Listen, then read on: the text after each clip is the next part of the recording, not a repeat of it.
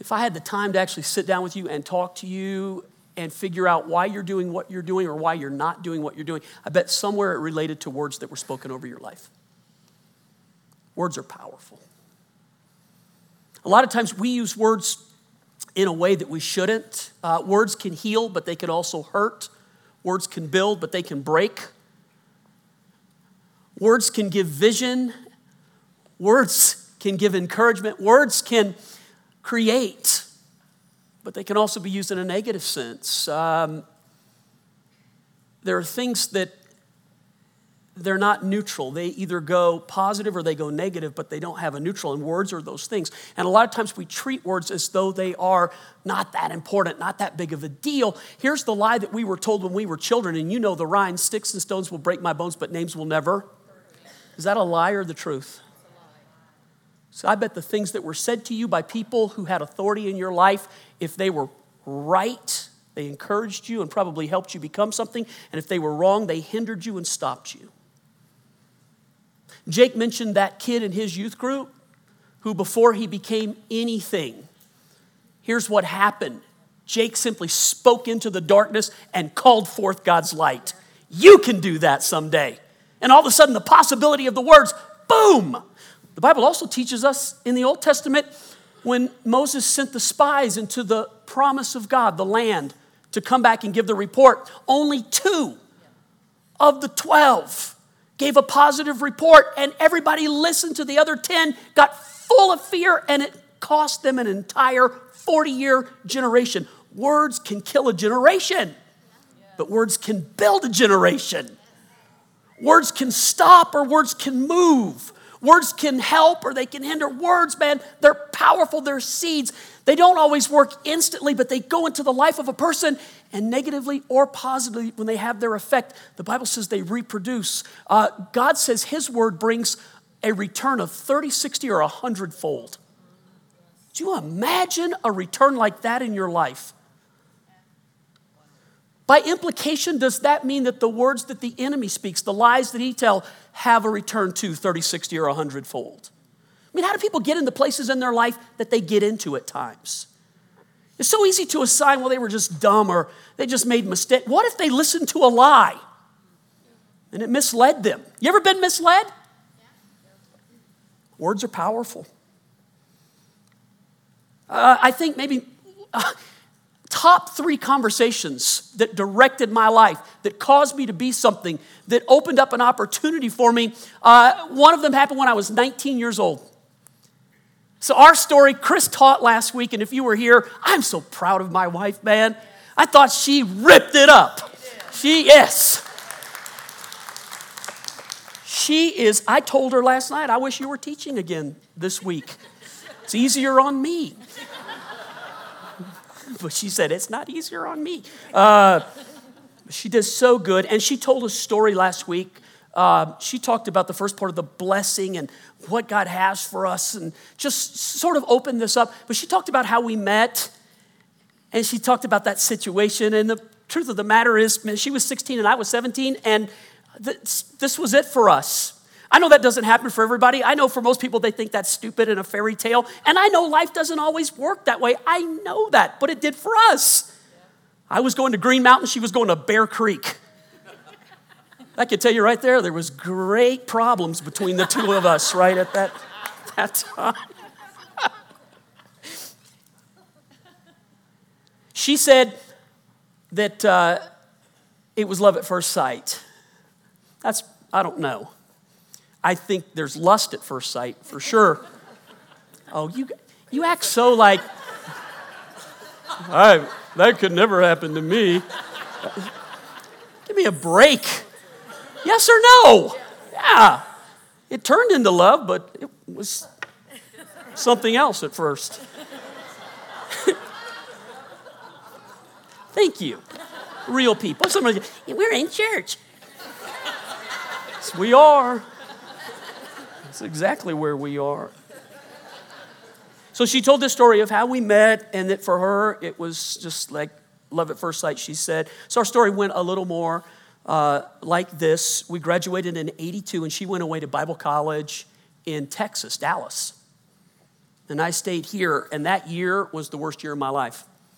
Oh my goodness, I missed her, and I decided then, I turned 19 by that time, she had turned 18, I decided then and there that that's the woman that I'm going to marry. I can't live without her, and that's her right there. But I had no way to prove to her father that that was the case. And so I remember mustering up the courage when she came home that summer. I asked her to marry me, and she said yes, but we knew, hey, you need to go talk to Dad. He was Mr. Hilgers then. I knocked on the door. He knew why I was coming. God, he was so kind to me. Words are so powerful. Instead of making me come in and make me run the gauntlet, he said, let's you and I go for a walk. We walked around the block, and can you imagine how nervous and my stomach hurt so bad? And are you talking in tongues? No, I'm trying to ask for permission to marry your daughter, and he could have said so many things, and he would have had the right to. And to be honest with you, in the same situation, I don't know if I would have been as graceful as he was. But man, here's what he did for me that was just God's heart. And these were the words, these are the exact words he spoke to me when I told him, this is what I want to do. And I promise, and he had no reason to believe me, but this is what he said. You remind me of me. I know you'll work hard. I know you'll care for her. And then he looked me in the eyes and he said, you're trustworthy. Now, maybe I was and maybe I wasn't, but at that moment, I decided everything in my life would point to the fact I'm a trustworthy man. He called out of me something that was in there that nobody else had ever recognized prior to that. Nobody else had ever said to me, you can do this and you can be this. In fact, it was just the opposite. James, you knew me then. There was how he had the courage to say you could be trustworthy. I don't know, but we didn't like each other. I was a punk. I was a punk. But I was your punk. And the only point that I'm trying to make you right now is that he didn't look and say, there's an educated guy, there's a guy that's graduated college, there's a guy that's really going someplace in life. Here's what he had to do. He got God's heart, he heard from God, and he looked at me and he spoke words that were so powerful that they changed the direction and the destiny. And I stand here now as a trustworthy person. Yes or no? Words are powerful. Proverbs 18:21 says it this way, the tongue can bring death or life. It's not neutral. The words that you're speaking are causing life or death, and because it's not instantaneous, listen to me, we think we can get away with it. But it's like toothpaste. Once it comes out of the tube, it's hard to get it back in there. It's a good picture. So what you're saying is so critical because, man, once it comes out, you can't just go, it's important. It matters. An understanding of blessing and how it works and the words and why having God's heart and speaking. Oh, man, if you could catch this today, it's so life-changing. Jesus one time was asked this question about money and in particular taxes. And they said, is it lawful to pay Caesar? And Jesus, God, brilliant. Show me a coin. Whose image is on it? Caesar. Then give to Caesar what belongs to Caesar. But then he says the most remarkable thing. And what's minted in God's image belongs to God. And that's you. And that's me. And here's what it means. That he created us in his image, not with fingers and eyes and hair and skin. He created us with abilities that he has. God is creative. He can speak into the darkness, bring forth the light. He can speak into what has no form and say it should look like this. Now, you're not God, but you have the attributes of God. So that one of your attributes is that you are creative and you have power in your words. No other of all God's creation has what mankind has. When a bird makes a house, it looks the same today as it did 5,000 years ago. Bird never goes, I'm putting a split level on this thing next week. Never happens. Yes or no?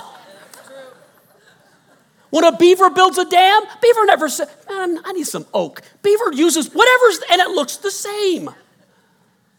How much has architecture changed in 20 years? What cars? How much have cars changed in 5 years? What we do, our styles, the clothes that we wear, it's the proof that we're minted in the image of God. We're creative. Some more so than others, but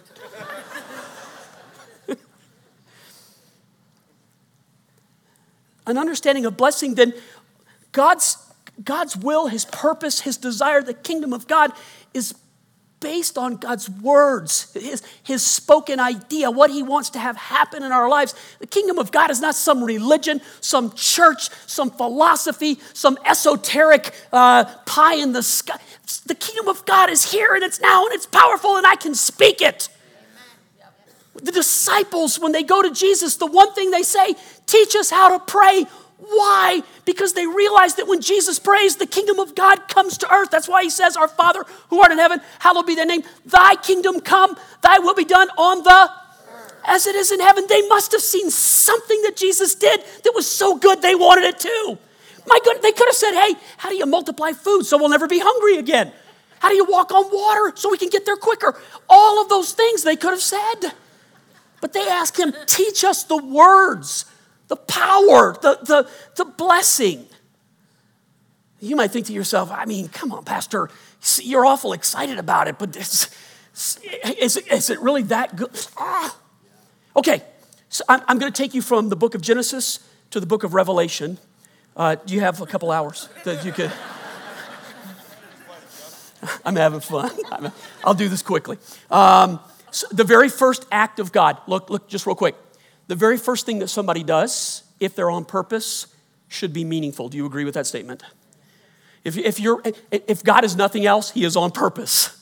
He is not accidental. He is not random. He is not just like, hey, whatever happens, happens. God is on purpose. So the very first thing that God does, if you look at that, it should give you an indication of how God thinks, how he feels, and what he wants. The very first thing that God does in the act of creation, he looks at it, he says it's good, and then he blesses it. Genesis 1:28, then God, say the word with me, then God, one more time, then God, he blessed them and he said, so the blessing is verbal. God blessed them and he said with words, be fruitful and multiply, fill the earth, govern it, take care of it, watch over it. This is the planet I'm giving you, take care of it. It's a powerful thought. God's purpose for mankind is to bless. He could have said anything. The very first words out of his mouth could have been, be careful. It could have been, take care of each other. Could have been, but he says, I bless you. It speaks of his heart, his purpose. You find identity when you understand the reason that the Creator made the creation. Does that make sense? Identity is found in understanding what God wants for us. He wants to bless your life. So the Bible says Adam and Eve messed up really bad, brings a curse on the earth. Mankind falls away from God. The Bible says that the intent of man's heart all day long was evil. And here's what the Bible says. God regretted that he made man. That's a big statement. So a guy named Noah gets a call, build an ark. I'm sending a flood. I'm going to redo. And Noah, I taught on this recently. It took Noah 100 years to build the ark. And the Bible says he was a preacher of righteousness, which means every day when people were walking by his ark, here's what he's saying to them. You need to get on the ark. A flood's coming. It's going to destroy you. Get on the ark and you'll be safe. And then I asked this question. At the end of 100 years, how many people did his ministry reach? 8. Do you know how hard it would be to fund that ministry in a church? Like how many people have come to the Lord in the last 100 years? 8. It's one every 12 years. And it's my family, by the way.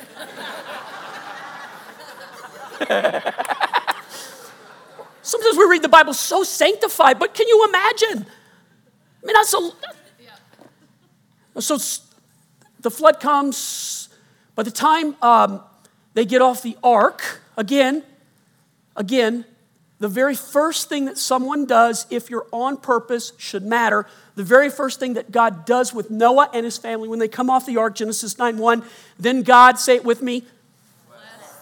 Hey, your mouth opens and words, they come forth in power. Then God blessed Noah and his sons and told them, here it is again, it's words, it's verbal, be fruitful and multiply. God's purpose, the very first thing that he does is bless. The patriarchs of our faith, Abraham, Isaac, Jacob. Abraham is the man that God went to and said, come out from these people. I will be your God. You will be my people. I will make a covenant with you, a promise to do this, that through you, I will bless the entire earth. It's found in Genesis chapter 12, verses 2 and 3. God speaking to Abraham, I will make you into a great nation. I will bless you, make you famous. You will be a blessing to others. Look at this. I will bless those who bless you, curse those who treat you with contempt. All the families on earth will be blessed through you. So God then transfers the idea of blessing.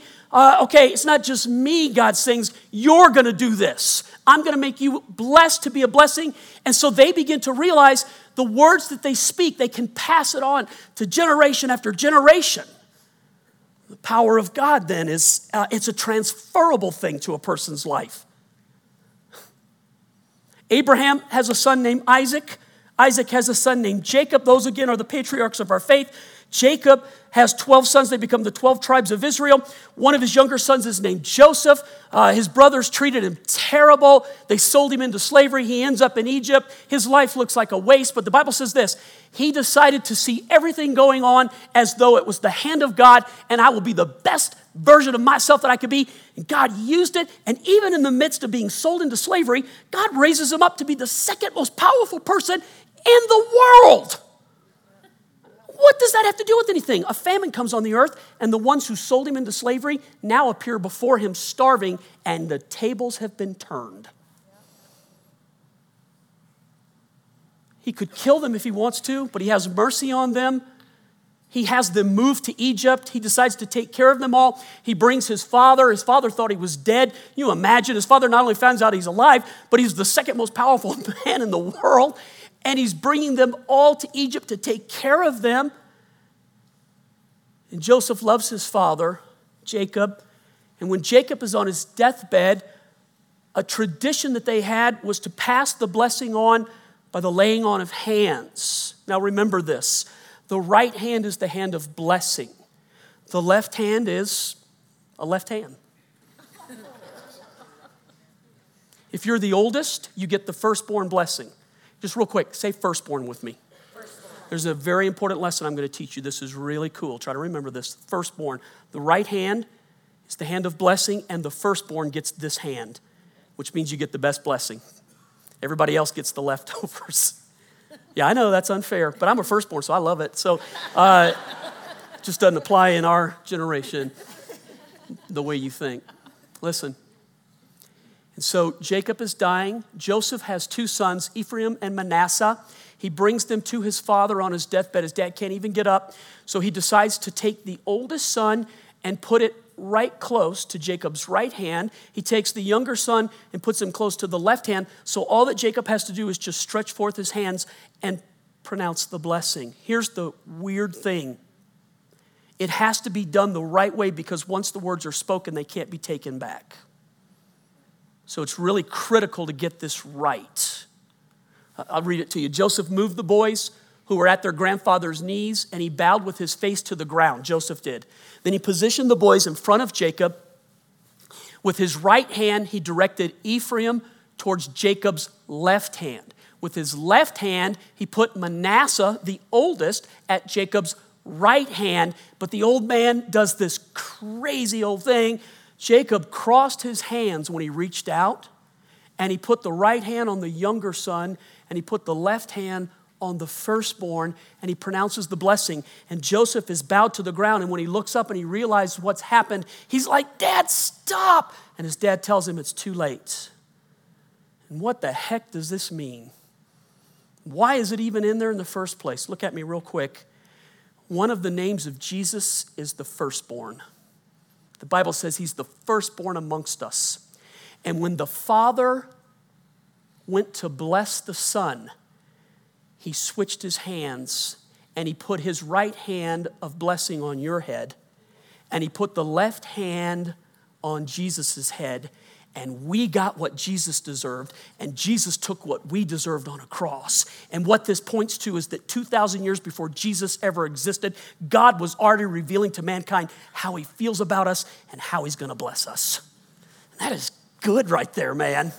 And if you're like, I never get anything out of church, dude, your wood is wet and you need to catch on fire, man. That's what needs to happen to you. In their culture, in Israel's day and in their time, the priesthood was made up of the tribe of Aaron. Aaron was the high priest. The Aaronic priesthood was, the household of Aaron. And so Aaron was the high priest. Aaron's job and all of his sons and all of their descendants, they were the priesthood. A person couldn't just become a priest. You had to be from this particular clan.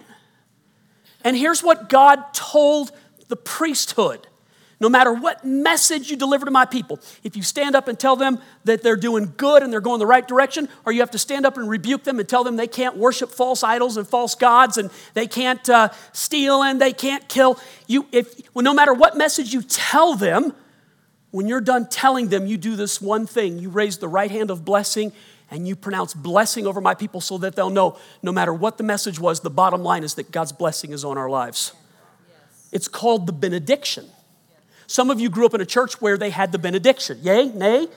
Here's what it's Numbers chapter 6. Then the Lord said to Moses, tell Aaron, the high priest, and his sons to bless the people of Israel with this special blessing. Here's the benediction. May the Lord bless you, protect you. May the Lord smile on you and be gracious to you. May the Lord show you his favor, give you his peace. Whenever Aaron and his sons bless the people of Israel in my name, look, I myself will bless them. Here's what it tells us. When we speak the words of God, God hears those words and adds the supernatural to them. That's why this is not just wishes, but powerful.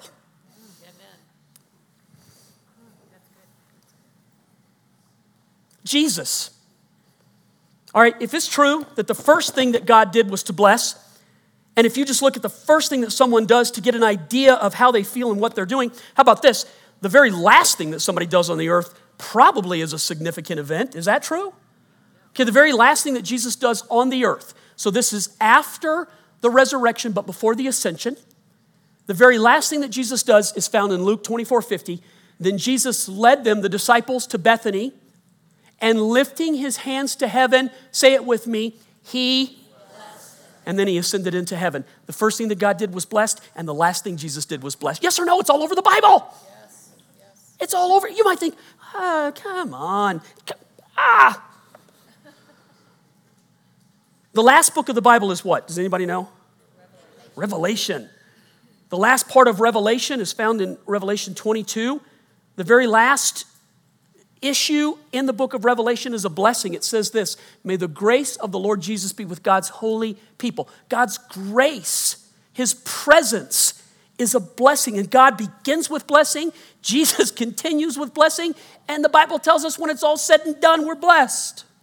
Now, I don't have time to teach everything that I wanted to teach here. I'm going to be out of time, and quite honestly, I'm tired. Can you see me sweating up here right now? I'm getting older. Not as old as Larry, but I'm getting older. You hear him laugh, Larry? This makes people mad. Whenever I have a fill in the blank and then I forget to give them the fill in the blank, they're like, we're leaving church. So I'm going to give you the fill in the blanks right now, but I'm not going to teach about them. So there you go. Got a pen or a pencil? Okay, the first one is identity. Identity. The second one is love. The third one is approval. And then the last fill in the blank is that sentence, Jesus fought and beat the enemy after he received the blessing from his Father. After. So identity, love, approval, after. And I'm just going to skip in my message and do something that I pray for every message that if God wants me to do a particular thing, that I would hear that, see that, do that. So rather than just keep going because it's in the notes. I want to do what I feel like the Lord told me to do. I did not grow up with the understanding of blessing at all. I wasn't raised this way. This was foreign to me. When I tell you my father-in-law did this thing for me, you don't have the context of who I was and the background that I was coming from and where I was at in life. He did the most amazing thing by saying to me, you're a trustworthy person, because I was anything but that. And he called out of me something that it was there because that's God's blessing, but to call it forth, to say it, to speak it. Oh. All right, I didn't grow up then with a man in my life who ever put his hand on me and said, I bless you. This is who you are. So I grew up without a clear understanding of identity. So I found my identity in how hard I worked. And dude, I could outwork them all. The hours and the time away from my family never dawned on me.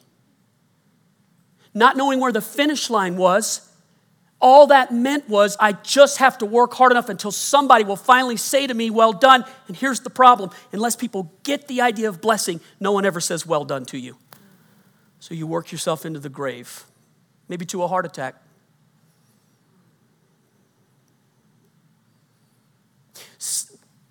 The blessing, the approval lets you know where the finish line is. It lets you know it's okay to rest. What you can give to your child. Look, what you didn't give, this is important. What you didn't get, you can give if you get it from God. So I never had this. I tried to assign an identity to myself that came through my work. It came through achievement. It came through, So here's what everybody would do. They'd clap for, look how hard he works. And I'm killing myself because I don't need somebody to tell me I'm working. I need somebody to tell me, Pastor, you're a good guy even if you don't do all these things. Anybody hear what I'm saying right now? It probably doesn't.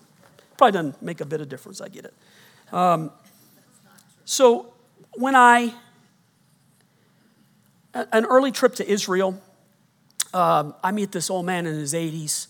He's our guide. His name was Matanya. We called him Madi. Friday night is Shabbat. Friday night to Saturday night, 24 hours, Israel shuts down with the Sabbath. They take it seriously. So he's like, I got to get you to the hotel because I got to get home. My family's coming.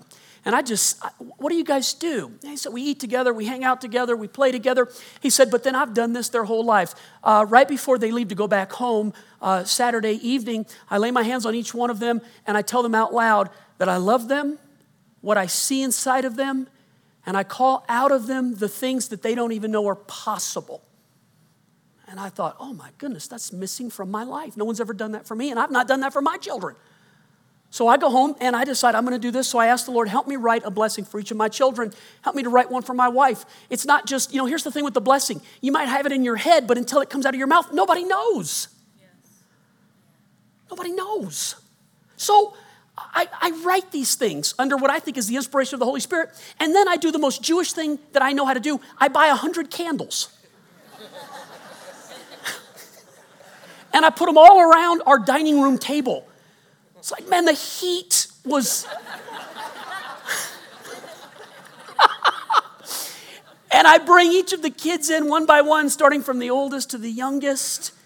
And I sit them down and then I read their blessing. And I don't know what's about to happen, but tears are flowing from them and they're flowing from me. And my heart's connecting like it's never connected before. And I'm giving something that I never had. And I'm breaking a curse of generations. And what I didn't get by pedigree, I get by second birth. Oh. And now they're all adults. And so it's become this different thing. At first, it was fun and it was cute and we put them by their doors and they'd walk in and walk out because the blessing is when you come in and when you go. I took it literally. I'm trying to just get them to understand how blessed they are in life and how I feel about them and how God feels about them and what they can do. And I'm giving them permission. You can do it. And you're enough without it. And then stuff happens. Can I teach for a minute? Okay, just look at me real quick. This is really important. So I put in your notes, it was after the blessing that Jesus fought the devil and won. This is why this is significant. Jesus' blessing went this way. When he was baptized, he came up out of the water, the heavens opened, and a voice, remember the blessing is verbal. The Father speaks these three things over the Son. You're my Son, whom I love, and with you I'm well pleased. That's the blessing right there. You're my Son, identity, you belong to me. I love you, powerful words, and you please me. You are enough. You are enough. They are such powerful words. And then, listen to me. So we read the Bible by chapters, and we read a chapter if we study it, and we think that's it. But the problem with that is the Bible wasn't written in chapters and verses. It was letters that were written. And so when you read Matthew chapter 3 is actually a long story that goes right into chapter 4. But most people stop right after the blessing and they don't read the next part. And here's what it says. Jesus came up out of the water. The heavens were open. The Father speaks, you're my Son, whom I love. With you I'm well pleased. And then it says, immediately Jesus was led into the desert to be tempted by the devil. God's blessing over the Son was, the first words, you are my Son. The very first thing the devil says to Jesus is, if you are the Son. So here's the enemy's plot, plan, and methodology in your life to question everything that God says.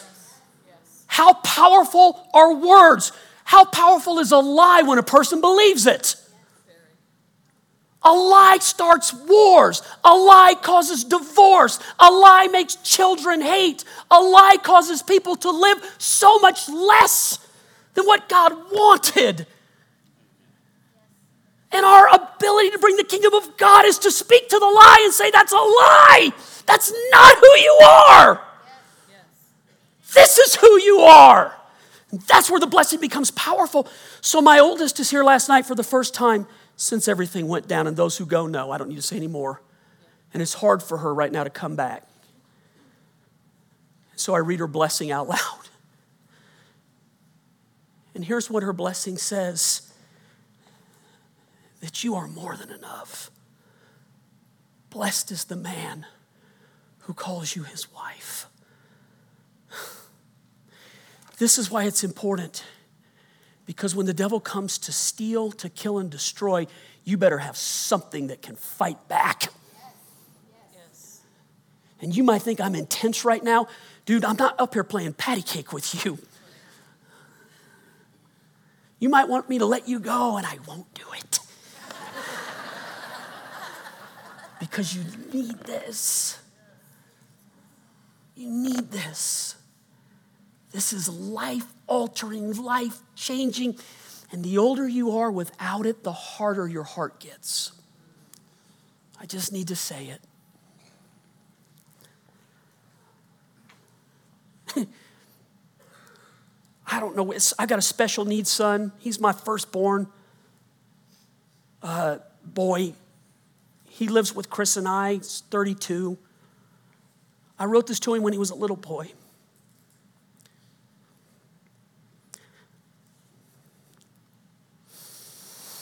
I bless you as my oldest son with wisdom, knowledge, and understanding. I bless you, son, with health,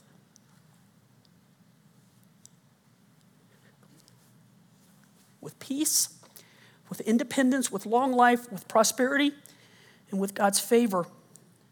I loose you from sickness and from disease and from failure and from discouragement.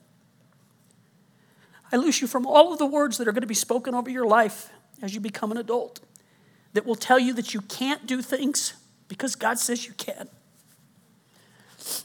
I see you like a sunrise in the morning on a beautiful day. You're always fresh, you're innocent, and you're full of new and exciting things. You bring joy to me, as does the beginning of a new day. Listen to the words. Your future to God is valuable. God's hand is on you, and God spared your life, and He wants to use you to spread His love to people that no one else will be able to reach.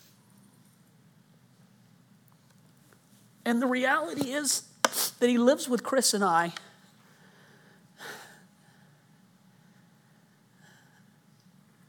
And he gets beat down every day. But that's what the world says. That's not what God says. So this is my answer to the world. And this is what I tell him, and this is what gets him up and gets him going. That you can. And it doesn't change. Look at me. You think I'm some weirdo? I can choose life or death. So I choose life. Amen. I just simply choose life. My son Daniel, I see you as a mighty wind full of energy and life. You make an impression wherever you go, and people notice you. You bring fresh newness to all things and unlimited potential and excitement. Your presence brings joy and laughter that comes all of a sudden, just like a wind that blows all of a sudden. And your future in Jesus is awesome. God has gifted you with a likable personality that he wants to use in ministry. You have an ability to quickly make friends, and many will be blessed because of your relationship with God and them. And now he's a pastor. But he was 5 years old when I wrote this. I know, like, you're like, Pastor, that means a lot to you and good for you, but you just don't get it. Why do you think God put me in the position that I'm in? I get it. And I'm trying to lead it. And this is so important. I want you just to leave here on another Sunday with like, oh, that was nice. I want you to leave here more like Jesus. I want you to hear God speak to you. I want you to know that God's blessing is on your life, that God has things for you, that before you were born, he formed you and he knew you and he called you.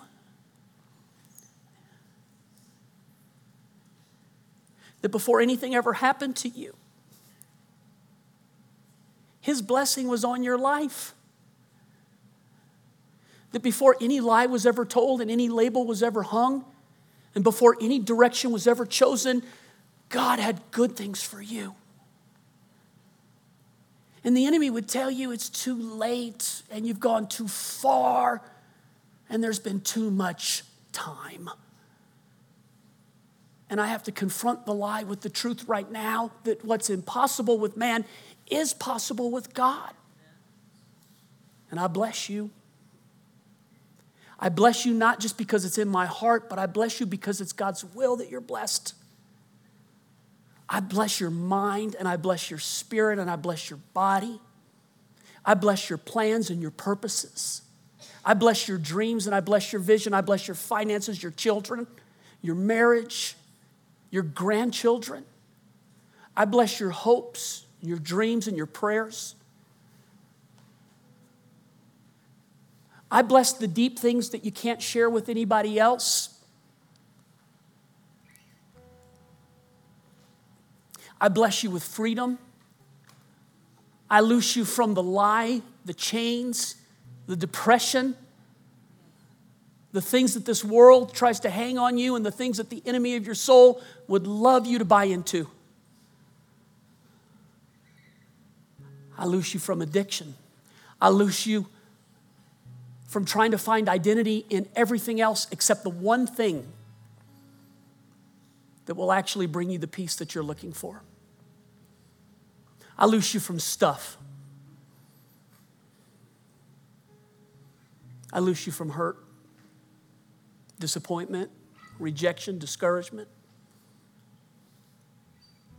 I pronounce on you life, fullness, wholeness, health.